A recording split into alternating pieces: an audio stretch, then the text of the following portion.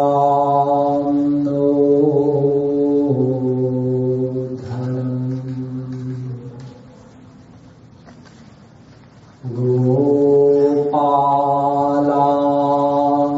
गोपालाङ्गणकर्दमे विहरसे विप्राध्वरे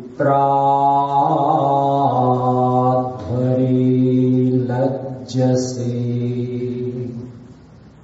ब्रूषे गोसुतं कृतैः स्तुतिपदैः मौनं विधत्से सताम्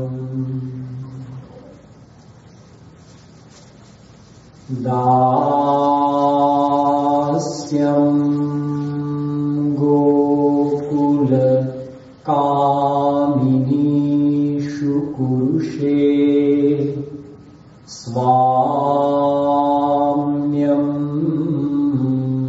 न दत्तात्मसु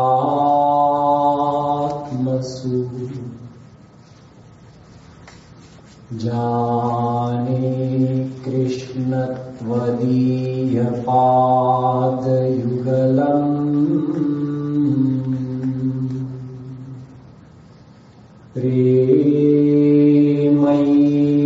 प्रेमैकलभ्यं परम् अहो चित्रमहो चित्रम् वन्दे तत्प्रेमबन्धनम्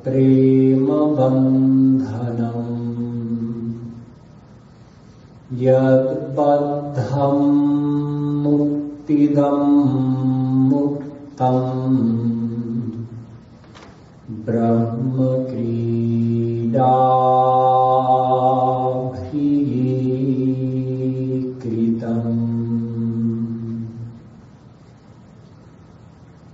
यो ब्रह्माणं विदधाति पूर्वं यो वै वेदांश्च प्रहिणोति तस्मै तत्त्वं देवमात्मबुद्धिप्रकाशम् मुमुक्षुर्वै शरणमहं प्रपद्ये।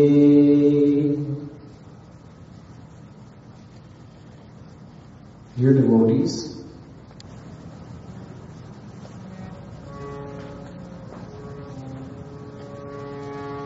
राधे राधे गोविंद गोविंद राधे राधे राधे गोविंद गोविंद राधे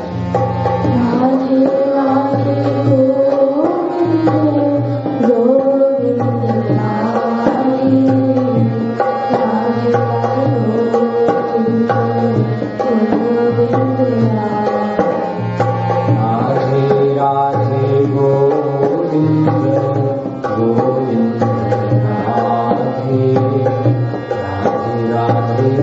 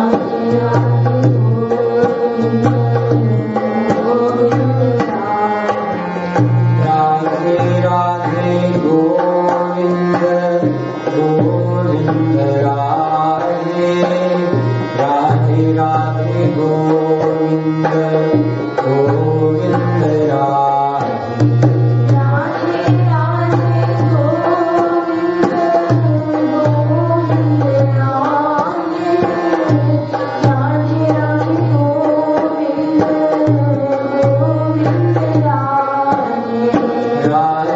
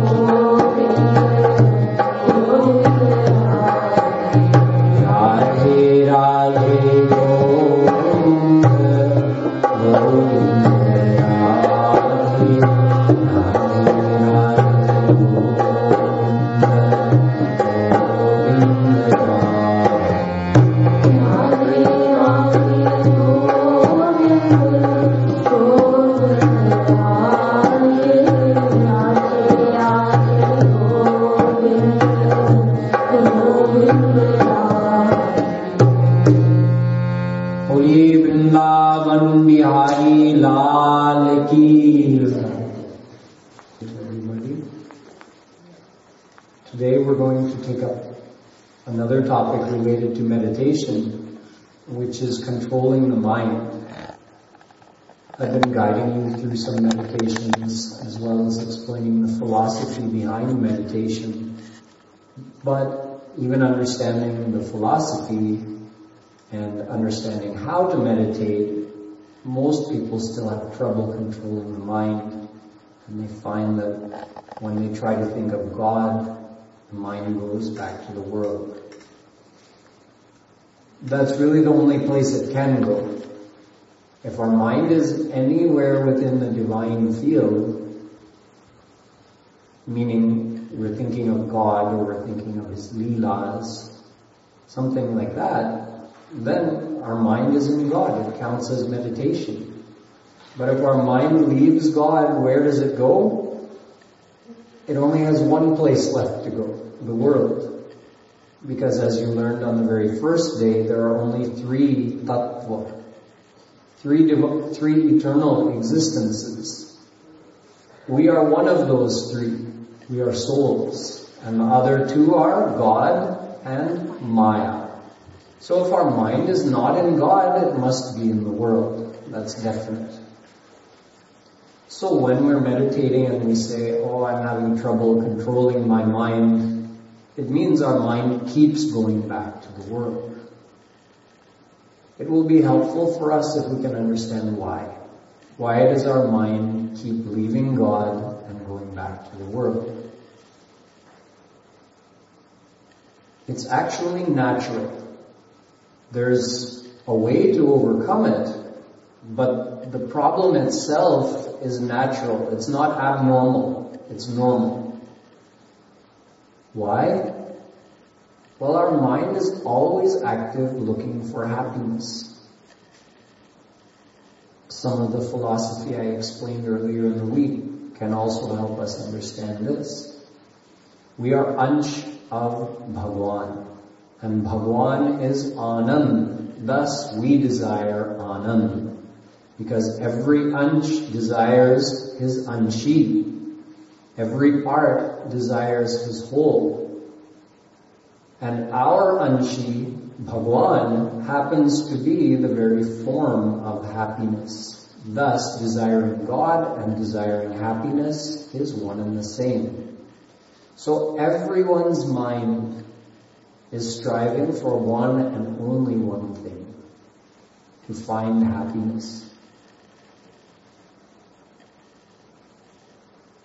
सर्वेषामपि भूतानां नृपस्वात्मैव वल्लभः इतरे पत्यवित्ताद्यास्तद्वल्लभतयैव हि.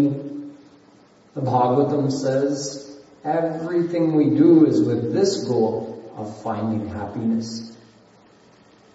Someone may say, no, there's a second goal as well. We want to avoid unhappiness. We want to find happiness and we want to avoid unhappiness, sorrow, pain. However, this second goal is in fact included in the first goal. If you have found perfect happiness, that by definition means there's no unhappiness. So when you're experiencing joy, it means you're not experiencing pain. However, it's possible to be free from pain and yet not experiencing joy. For instance, when you go to sleep every night, what happens? Once you enter your dream state and then you go beyond that into Sushupti Avastha, your mind becomes free from any thoughts at all. Any pleasurable thoughts, any painful thoughts. So at that time we're completely free from pain. Every night. It doesn't matter how miserable we are before we go to sleep. When we enter deep sleep, all of that pain is gone. Then when we wake up in the morning, if you're extremely miserable, you had something terrible happen to you, some kind of loss that's making you very sorrowful, you actually forget about it while you're sleeping. And then when you wake up, it takes you a minute to remember.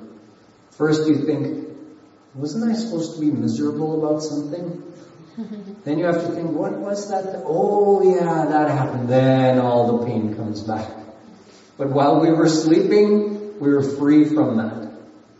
Yet we were not experiencing happiness. So the state of peacefulness, where one is free from pain and worry, is not synonymous with a joyous state, is not synonymous with a blissful state. But if you have bliss, then you are free from pain. It's included. It's understood. So that's why we just say the real goal of the soul is to get perfect happiness. And that includes already the relief from all pain and suffering. So we are busy every moment. Nahi kaschit charnamapi jatu tishthatya karmakrit. Gita says, your mind does not remain inactive even for a fraction of a second.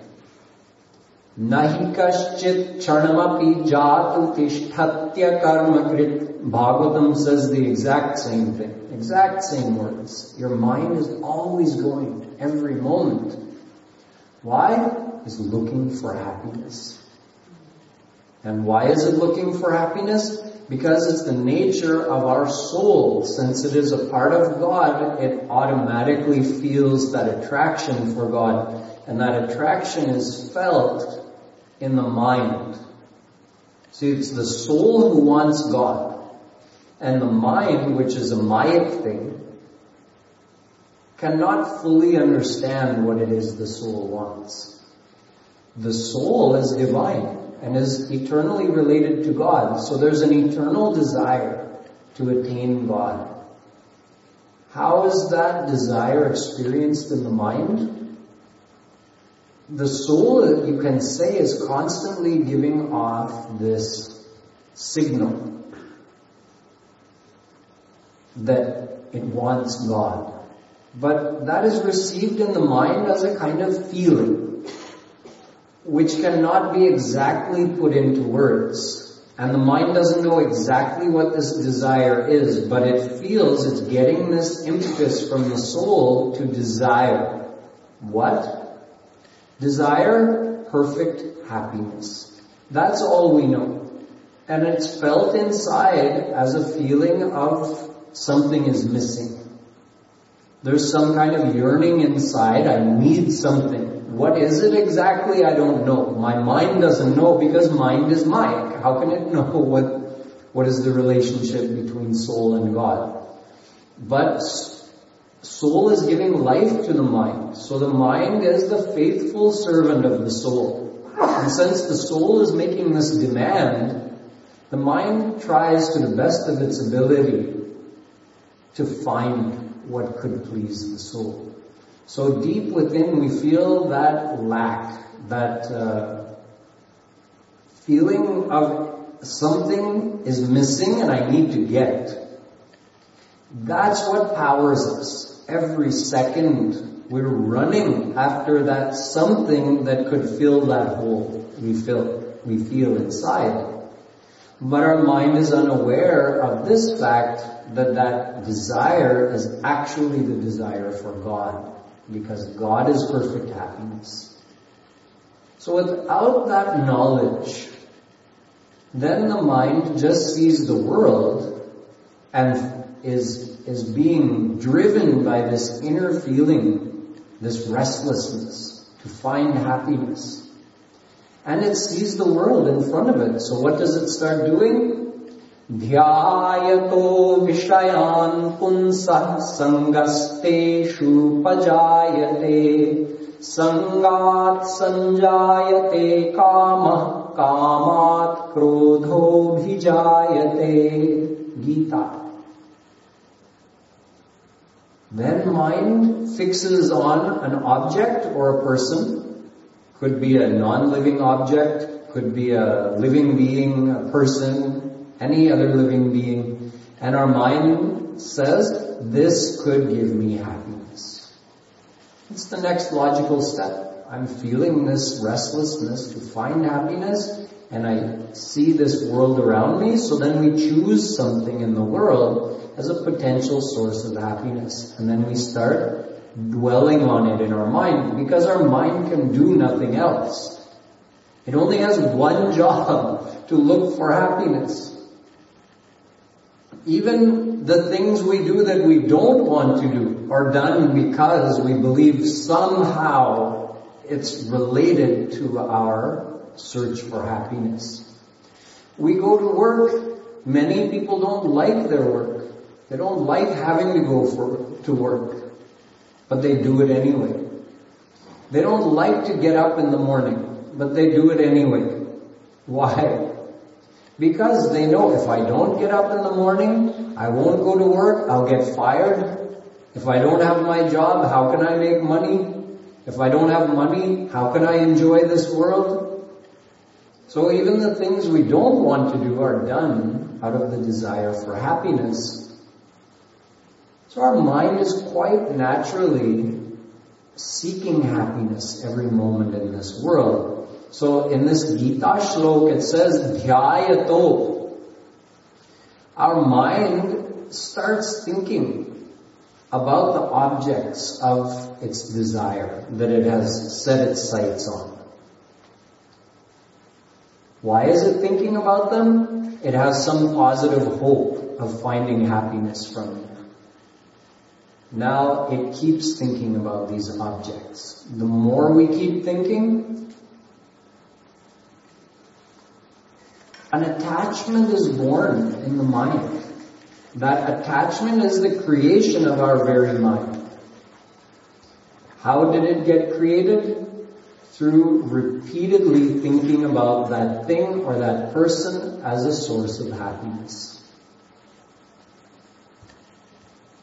The more we go on thinking, the more our mind builds this attachment. It goes on strengthening it.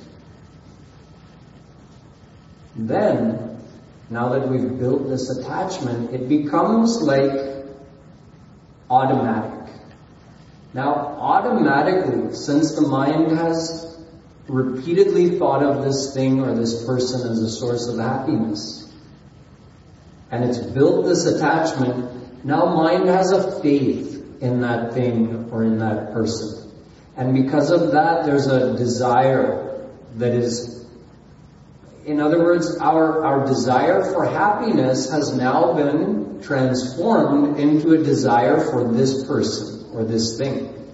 The end goal is still to get happiness, but now the desire for that thing keeps coming in our mind. Why? Because we have an attachment. So what happens when we try to meditate? When we try to meditate, the things that we've developed an attachment for, the desire for those things comes in our mind.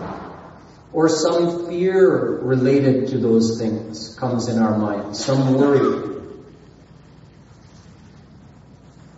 That attachment which grows, it actually has, you could say, like a gravitational pull on the mind. The greater your attachment to something, the greater its pull is on your mind. So if you're trying to visualize Shri Krishna, where is the mind going to go? To whatever you are most attached to. And that's your own experience, I'm sure. Wherever you're attached, that's where your mind runs out to. Or you can say those are the things that come in your mind and replace the image of Shri Krishna when you're trying to think of him. Instead, the objects of your attachment come in your mind. So in this Gita verse, Shri Krishna says, we desire these objects, then we strive to attain them. Naturally, that's the next step. And if you attain that object and you get to enjoy it, then what happens? Through enjoying it, you're now reinforcing your belief in this thing, that this is a source of happiness. By thinking about it as a potential source of happiness, you grew the attachment, then you got it. So while you're enjoying it, you're again reinforcing that. But eventually the enjoyment wears off. But that isn't the end of your desire. You enjoyed it to the point where you didn't want to enjoy it anymore, but that doesn't mean the desire for that thing is finished forever. It comes back. It comes back as greed. Greed just means multiplied desire. So you enjoyed that thing once. Does that mean that you'll never need to enjoy it ever again? Oh, no. That's just the beginning. Now the mind thinks, oh, I got that much happiness from it last time. This time I'll enjoy it more and I'll get more happiness. That's greed. Let's say you get it again and you enjoy it more. Now is the mind satisfied? No. It's just going to the next level. Again the desire comes back with a further multiplied form. Jasa jasa surasa badan badhava Tasudu gun kapirup dikhava. Just like Hanumanji when he jumped to go across to Lanka and Surasa came out of the ocean to test him. She was trying to swallow him. But Hanumanji made his body twice as big as Surasa's mouth, so she couldn't swallow him. So then Surasa grew her mouth to be able to fit Hanumanji in. Then he doubled his size. And this went on and on and on. This is like our desires in this world. We give the material required to satisfy that desire. Then what happens? Our desire grows, so we need to provide even more material. It happens in business, it happens with food, wherever our attachment is. Someone may decide, I want $1 million business. Once I get $1 million business, tab aaram se sounga. Nischint ho jaunga. I won't have a worry in the world. But what happens? We get to that $1 million mark. Our mind is not even one iota more satisfied than it was when you were at the $100,000 mark. Now your mind starts thinking, I wonder if I could get to the $100 million mark. And if you achieve that goal, you start thinking about $1 billion, and on and on and on. Even the most wealthy people in the world haven't reached that point where they feel like, okay, that's enough. I really don't need any more money. We never reach that point. We don't reach that point with any type of enjoyment in this world. We may get temporarily bored of something, but we always come back to it to enjoy it again. And the more we keep enjoying it, the more we need of that thing to get the same level of enjoyment that we had before. That excitement you felt when you bought your first car, it may have even been a used car, like a used Toyota Corolla. But it's your car. So that excitement you felt.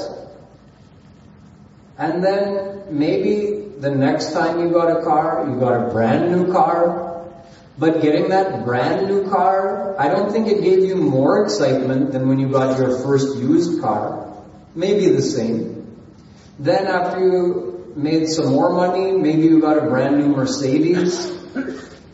But getting that Mercedes didn't give you more excitement than getting your first brand new car, nor did it give you more excitement than getting your first used car, which probably didn't even give you more excitement than when you were a kid and you got the toy you wanted. Same level of excitement. So just because the amount of material that we're giving ourselves to enjoy is growing, doesn't mean the level of happiness is growing. It pretty much stays the same. The king and the cow appear to be living on very different levels. The king enjoys royal delicacies prepared in the kitchen in his palace, and the cow chews on grass in the field. But the cow is getting the very same amount of enjoyment from eating that nice fresh grass that the king gets from eating his chappan bhog. No difference in the level of happiness. Dekhne mein antar hai. We think when we look at our neighbor, oh, my neighbor has a private jet. If I had a private jet, how happy I would be. But it's no difference than the toy to the used car, to the new car, to the Mercedes. Now you're going up to a private helicopter or a private jet. We just make the assumption that he has more than I have, so he must be happier than I have. But we haven't analyzed the situation correctly. If we really looked at the history of our own life, we would understand that multiplying the possessions doesn't multiply the happiness. So this is greed of the mind, and it goes on endlessly. There's never been an example of a person in this world who could enjoy the world so much that they said, okay, like they made some kind of announcement that everybody, I've done it. I enjoyed this world until I got to the point where I didn't need to enjoy anything more ever again. I was perfectly satisfied. No one has ever reached that state. If you know anybody, please introduce me to them. That by enjoying worldly things so much, they got to the point where they said, that's enough. I never need to enjoy anything ever again. This is the natural cycle of desire which goes on endlessly in the mind. And if we're denied the thing we want, then instead of greed, we get anger. The anger is because we didn't get what we want. We get frustrated, we get depressed, dejected. So, all of this is due to our desiring this world. If you desire the world, one of two things is going to happen, right? You'll get what you want, or you won't get what you want. So if you get what you want, what happens? The desire comes back stronger than it was before. You're not free from that desire. It actually multiplies. It's like trying to put out a fire by throwing ghee on it. You get a temporary reduction in the flame when you pour the ghee on, but once the ghee catches fire, it comes back much bigger than it was before. So you get a temporary the mind feels a temporary peace when it gets the thing that it wants, but that's only for a very limited time. Eventually that desire comes back greater than it was before. And if we're denied that thing, then we have the negative feelings like anger. So, हम बच नहीं सकते. जैसे ही कामना आई है, हम फंस गए. या तो लोभ आएगा, या तो क्रोध आएगा. This is the cycle of worldly desire, described in the Gita. This is the psychology, human psychology, explained by the Gita. You can understand all of our actions through this one shloka. The reason that I'm telling you all of this is so you can understand how your mind works, and you can also understand that it is quite natural that we're all in this situation. There's nobody who's not in this situation, unless they're God realized. So it's quite natural that we have desired the world and we have developed all these worldly attachments, and that when we try to meditate on God, instead all the worldly things come in our mind. The reason is that we have never created that attachment to God in our mind, because we've always considered the world to be the source of our happiness. So, why would our mind go to God? My Guruji, Kripaluji Maharaj, he used to say that so many people come to him and would complain to him that, Maharaj ji, hamara man nahi lagta Bhagwan mein. Kyun nahi lagta? So Maharaj ji would say, अरे लगेगा क्यों? कहाँ लिखा है कि लगेगा? लगना तो सिद्धि है. आपको लगाना पड़ेगा पहले. So, the mind naturally being attached to God is a more advanced stage. To reach that stage where your mind is just naturally attracted to God, you have to practice.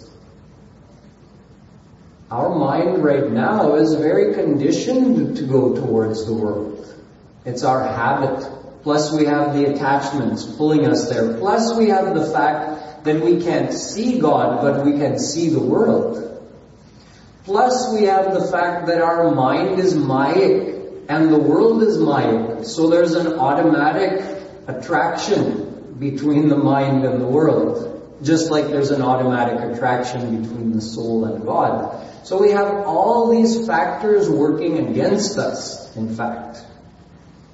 For uncountable lifetimes we have considered this world to be the form of happiness. We have reinforced our faith over and over again that we will find happiness in this world. Thereby our attachments in this world have gotten so deep that we don't even understand how deep they are. Sometimes people say, oh, I don't have any attachment in this world. And then something bad happens to them, someone close to them passes away, and all of a sudden they're hit with all this emotion. And they say, where did that come from? That's because of the attachment. We don't even realize it's there. It's so deep in our mind. So it's quite natural that we find it difficult initially to think of God. And it's quite natural that our mind is more drawn towards the world. However, this situation can be changed. How can it be changed? First of all, with correct knowledge, and second of all, by practicing according to that new correct knowledge. The mind on its own without knowledge will always just run towards the world. 100% of the time. Although the soul is drawn towards God, because the soul is divine and is Ansh of God, yet the mind distorts this desire of the soul for God. It can't understand what it is. It just feels a yearning for something. So, since it sees the world around it, and it is made of the same energy of the world, so there's already an attraction felt by the mind towards the world, so automatically the mind goes towards the world. The only way to overcome this is with education. Our scriptures, like Vedas, Gita, Puranas, Ramayana, and the great saints who come in this world to explain those scriptures to us, they educate us. They explain to us the nature of worldly happiness, the nature of the cycle of worldly desire, so that we can gain an awareness of how our mind works and what is the true nature of this worldly happiness. And then once we understand that, that's not enough. Just saying that this thing is not what you're looking for, that's not enough. You have to then say, this is the thing you want. If you just tell your mind, okay mind, you go on enjoying this world and you'll never be able to find perfect happiness. You have seen for yourself. Just your desires go on multiplying and your level of happiness stays the same. And you always have the same level of dissatisfaction as well. Mind says, okay, I can accept that, but who cares? At least it's something. At least I want to enjoy something. Show me something better, then I would consider turning from this towards that. Otherwise, if you just say, no, this is no good, leave it. It's like someone who hasn't eaten in 10 days and he finds a dry piece of bread. He'll happily eat that dry piece of bread. If you see him with that in his hand and you just swat it out of his hand and say, what are you doing? Eating a dry piece of bread, that's useless. He'll dive on it and pick it up even from the floor and start eating it. He hasn't eaten in 10 days. So you can't convince him to abandon that piece of bread. But if you present him with a nice fresh cooked meal, chole bhatura, some fresh paratha and butter, something like that, put that in front of him, then he'll toss that old piece of bread away without even thinking twice. So we have to give another option to our mind. This is why just detaching the mind from the world is impossible. As soon as you detach it, where will it go? You can't hold it in a state of nothingness. It's going to look for happiness. So you tell it, no, happiness is not here. Okay? Then it goes straight back. A lot of people get confused about that point. Because people have been hearing since their childhood, oh yes, it's good to be detached from the world. Vedas, Gita, every scripture tells us, detach your mind from the world. So people have some idea of that, and yet they're also afraid of that idea. And they don't understand how to implement that idea. So we have to both bring the mind from the world and then attach the mind to God. How? Through understanding. The same way you brought the mind from the world. Mind, understand. There is happiness in the world, but it's very limited and it can't give you perfect satisfaction. You want perfect happiness, that is only in God. So mind, come from here, attached to here. That's meditation. Thinking that over and over again will undo all what we've set up, all these deep worldly attachments, which cause our mind to always leave God and go to the world. We can undo that gradually. How? One thought at a time.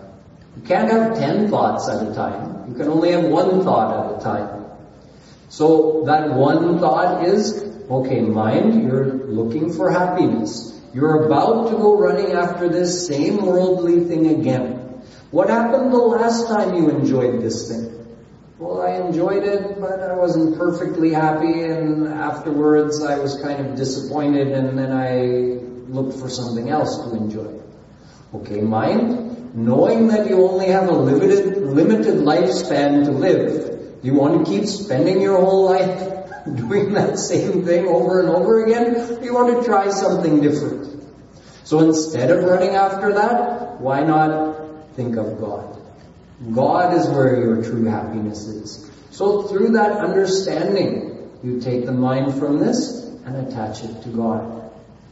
How will the mind get attached to God? Same way it got attached in the world.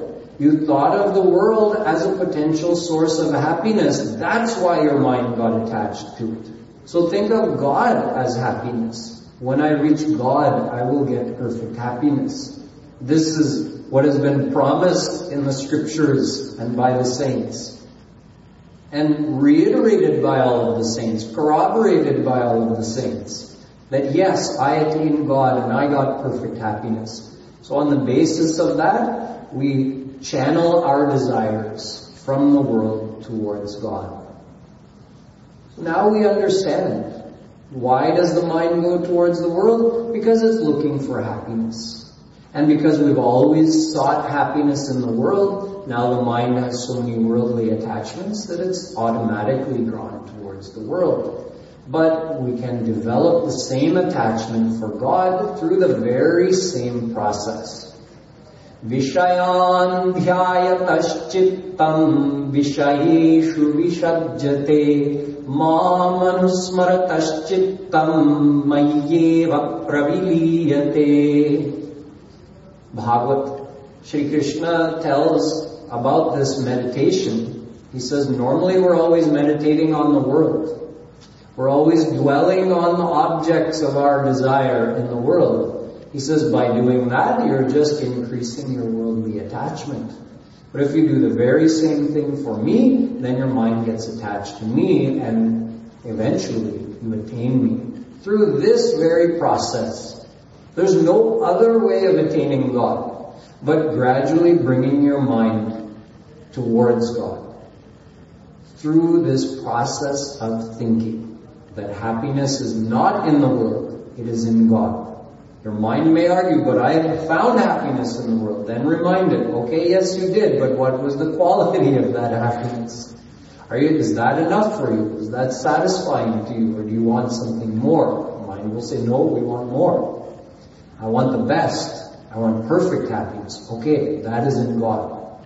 You have to have faith in that. Just like you've had faith in the world up until now, you have to have faith in God, that happiness is in God. However many times we think that, that's how big our attachment in God will grow. Now eventually, the attachment to God becomes more firm. That's when the meditation becomes more natural. You've probably heard the expression, give someone an inch and they'll take a mile. It means you just give them a little opening and they come in all the way. Krishna is like that. You see, these jada padarth of this world, these things of this world which are just made of lifeless material energy, when they have such a strong hold on our mind, and they are just light things. Imagine Shri Krishna, who is actually the form of divine bliss, who is Chaitanya. If we start bringing him in our mind, what will happen? There's a saying that, if there's some homeless person, someone who's wandering, and he finds a house and he says, maybe the owner of this house will let me get out of the hot sun. So he goes and he knocks on the door, and he asks the owner. The owner says, sure, you can sit on the porch here in the shade, no problem. Have yourself a rest. So he sits there for some time, and then he says to the owner, I'm feeling very tired. Is it okay if I go inside and lay down on your bed and have some rest? It's been many days since I had a good rest. Okay, sure, come on in, lie down on my bed. So he lies down, has himself a good rest. When he wakes up, he says to the owner, you've been enjoying this house for a long time. Why don't you let me own this house now for some time? Shri Krishna is like that. If you open your heart to him a little bit, he comes in and he takes over. Because he is all attractive. But we first have to overcome that initial inertia, you can say. Just like it's hard in the beginning to get something, to get an object in motion, you have to overcome the inertia. Once it's moving, it's much easier to keep it in motion. Similarly, initially it takes more effort to get our mind to start thinking of God, but eventually we cross that threshold and it starts becoming much more natural. Just like you become addicted to things in this world through repeated use of them and repeated thinking of them as a source of happiness. Anyone here who drinks chai, you were not born drinking chai. You didn't come out of your mother's womb and say, "Arey chai banao, chai pila do." You learned that. Somewhere along the way, you got a taste of chai and you started, I don't know if you liked it the first time or not, but you kept drinking it and eventually you started liking it. And it became a habit, and now if you don't have the chai at that time every day, the chai comes and tells you, it's time, come and have me. So, the same thing can happen with Shri Krishna. Through repeatedly thinking of him, your mind eventually gets attached. And just like the chai comes and reminds you, Krishna will be so much in your heart that you will find it difficult to forget him. Eventually we can reach that stage of the gopis. One time Naradji came down to Braj and he saw a gopi sitting on the bank of Yamuna river with her legs crossed and sitting in a meditative pose with her eyes closed. He was wondering that, I wonder, this gopi must be meditating on Shri Krishna. So when she opened her eyes, he asked that how are you meditating? Pratyahritya muni chanam vishayato yasmin manodhitsati balasau vishayeshu sajjati manah pratyaharanti tatah yasya sphurti lavaya hanta hridaye yogi samutkantyate Mugdhasau kila pashyatasya hridayan nishkranti makanchati.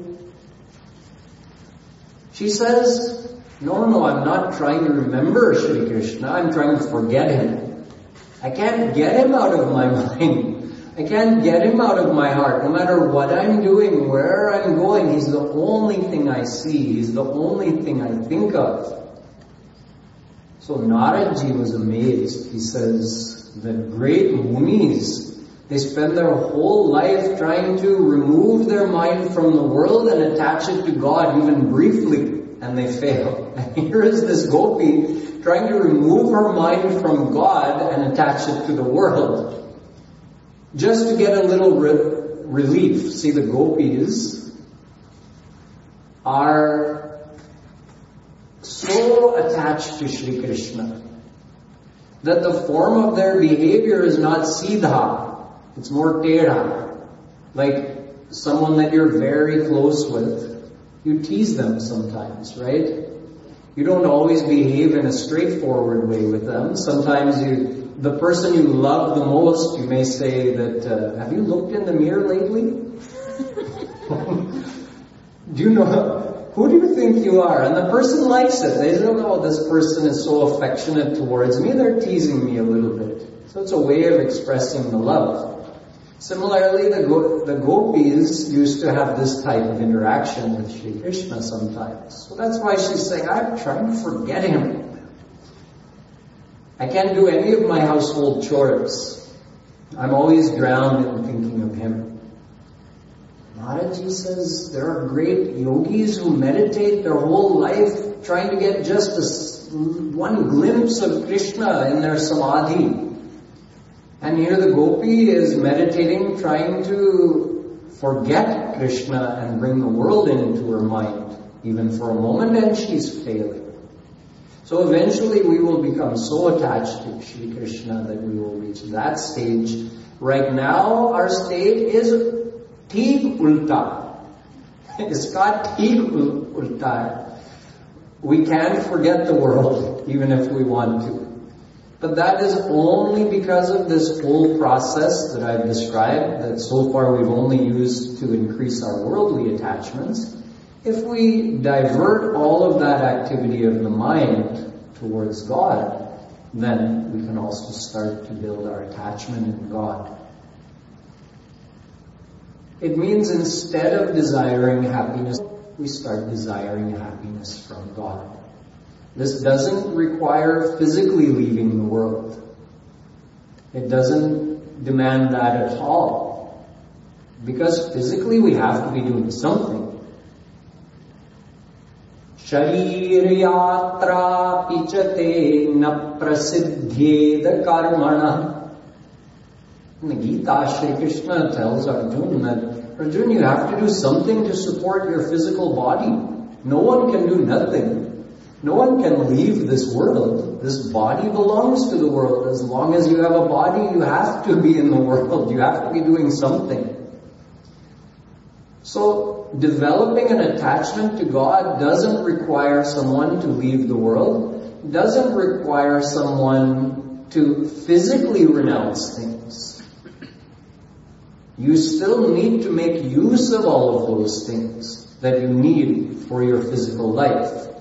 But you don't need to consider those things a potential source of your perfect happiness. That's the adjustment that needs to be made.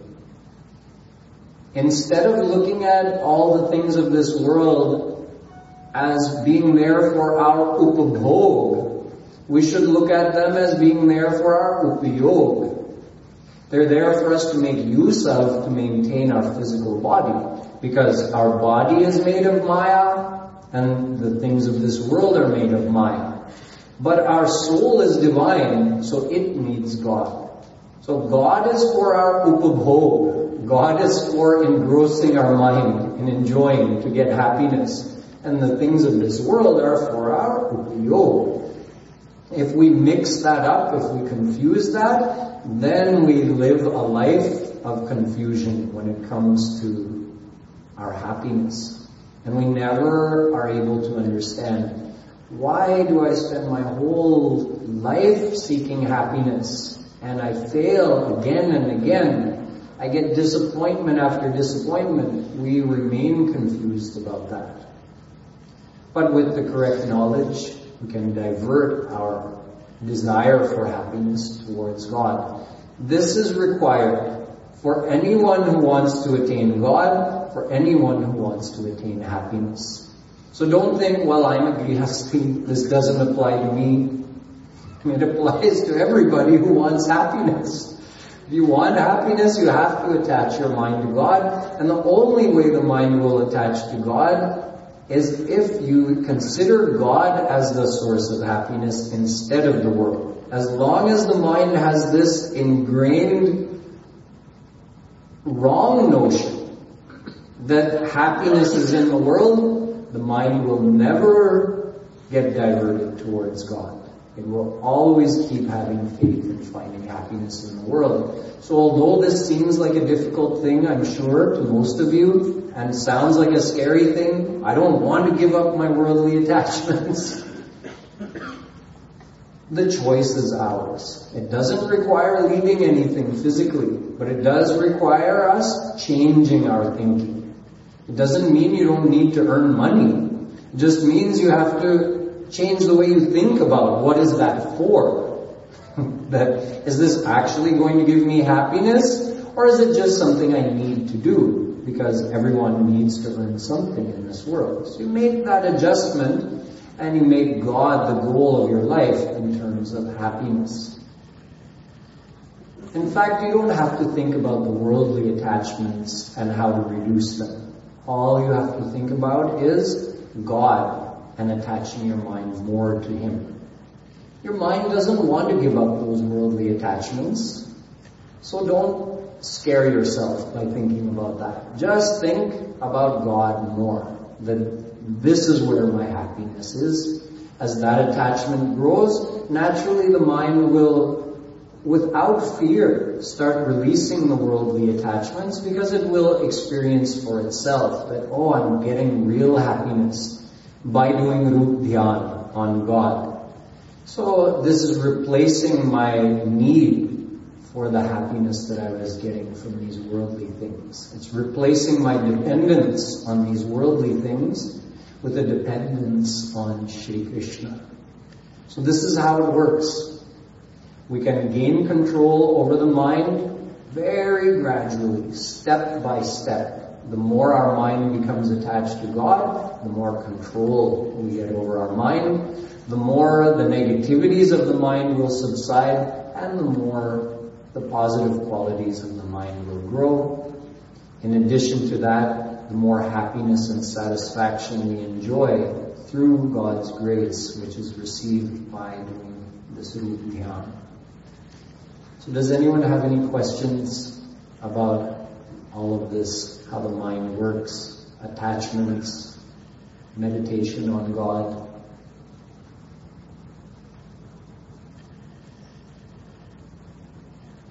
Now's your chance to ask if you would like to.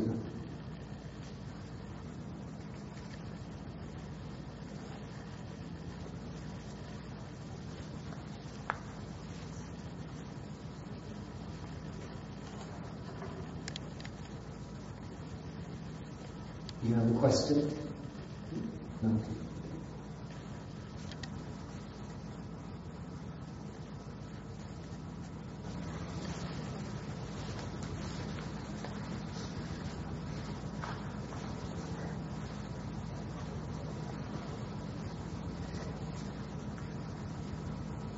Shri Krishna and His divine abode are one and the same.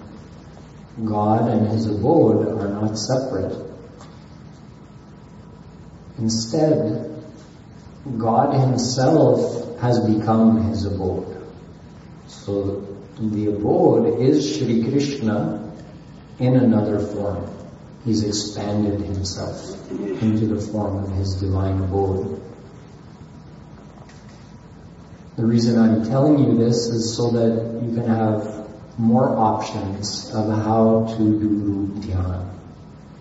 I described the form of Shri Krishna to you. I described how you can do some worship to Shri Krishna, some puja to Shri Krishna, some seva in your meditation.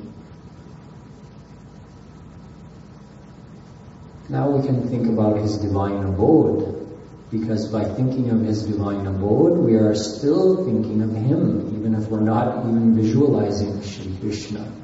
As long as you have the intention in your mind that this is Krishna's divine abode, and His divine abode is omnipresent, just like He is. So when you think of His divine abode, you are joining your mind with Shri Krishna directly. In Shri Krishna's divine abode, there are places called kunj. Kunj means a natural setting, a beautiful natural setting, like a wood garden, a wooded area where there's a big tree providing a sheltered area. So you can go underneath that tree, and the tree is high above you and its branches reach out wide to the sides and provides a circular area underneath which is clear. And there's soft lush green grass growing in that sheltered area. This is a kunj. Radha Krishna do many leelas, many of their pastimes are performed in the kunjas of Vrindavan. Vrindavan is Radha Krishna's divine abode, their omnipresent, eternal divine abode.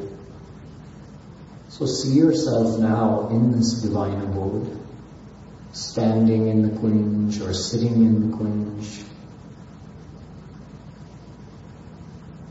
All around the kunj, all of the flowers, all of the plants and all of the bushes, they all have flowers, different colored flowers. And all of the flowers have different, very mild but very deep fragrances. Even the grass has flowers, tiny little flowers on it. The tree is also a flowering tree. And it has flowering vines wrapping around its trunk and climbing up into its foliage and hanging partway down. So there are flowers everywhere. There's a gentle breeze which is moving through the kunj, which takes the fragrances of those flowers with it and brings those fragrances to you as you sit there in the kunj. Nearby, you see Yamuna rivers flowing, beautiful, pristine Yamuna river. You can hear the gentle lapping of the waves as Yamuna flows by.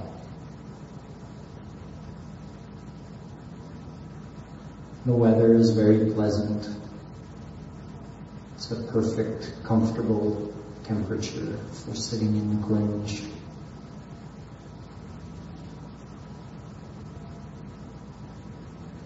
And as you sit there, you just think of Shri Krishna. You can hear a sound as if all the trees and plants are saying, Radhe, Radhe, Radhe.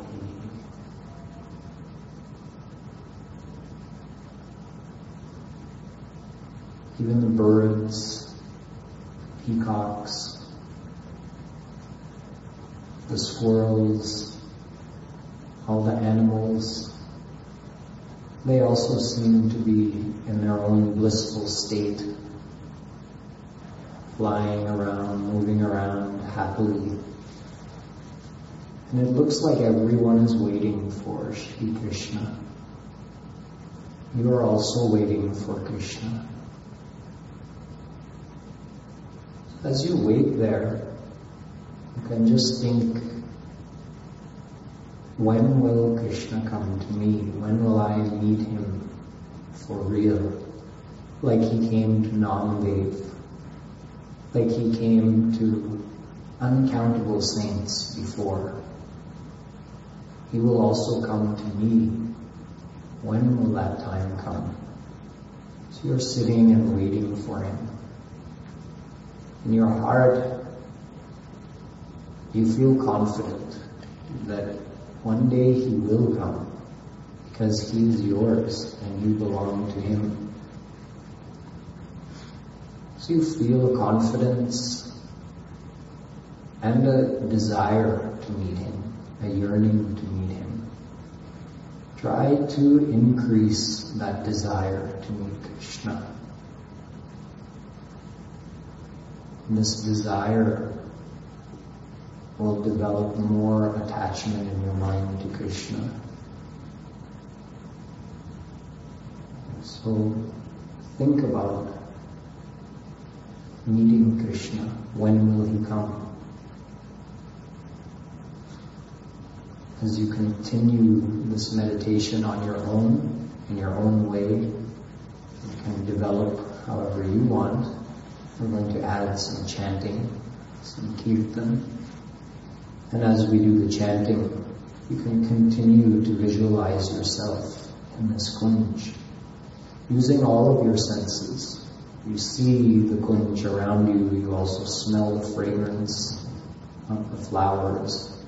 You feel the warm, gentle breeze moving.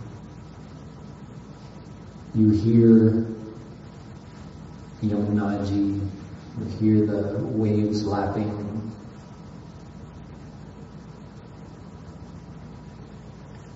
Use all of your senses to experience this divine world of Shri Krishna and try to increase your desire to meet him.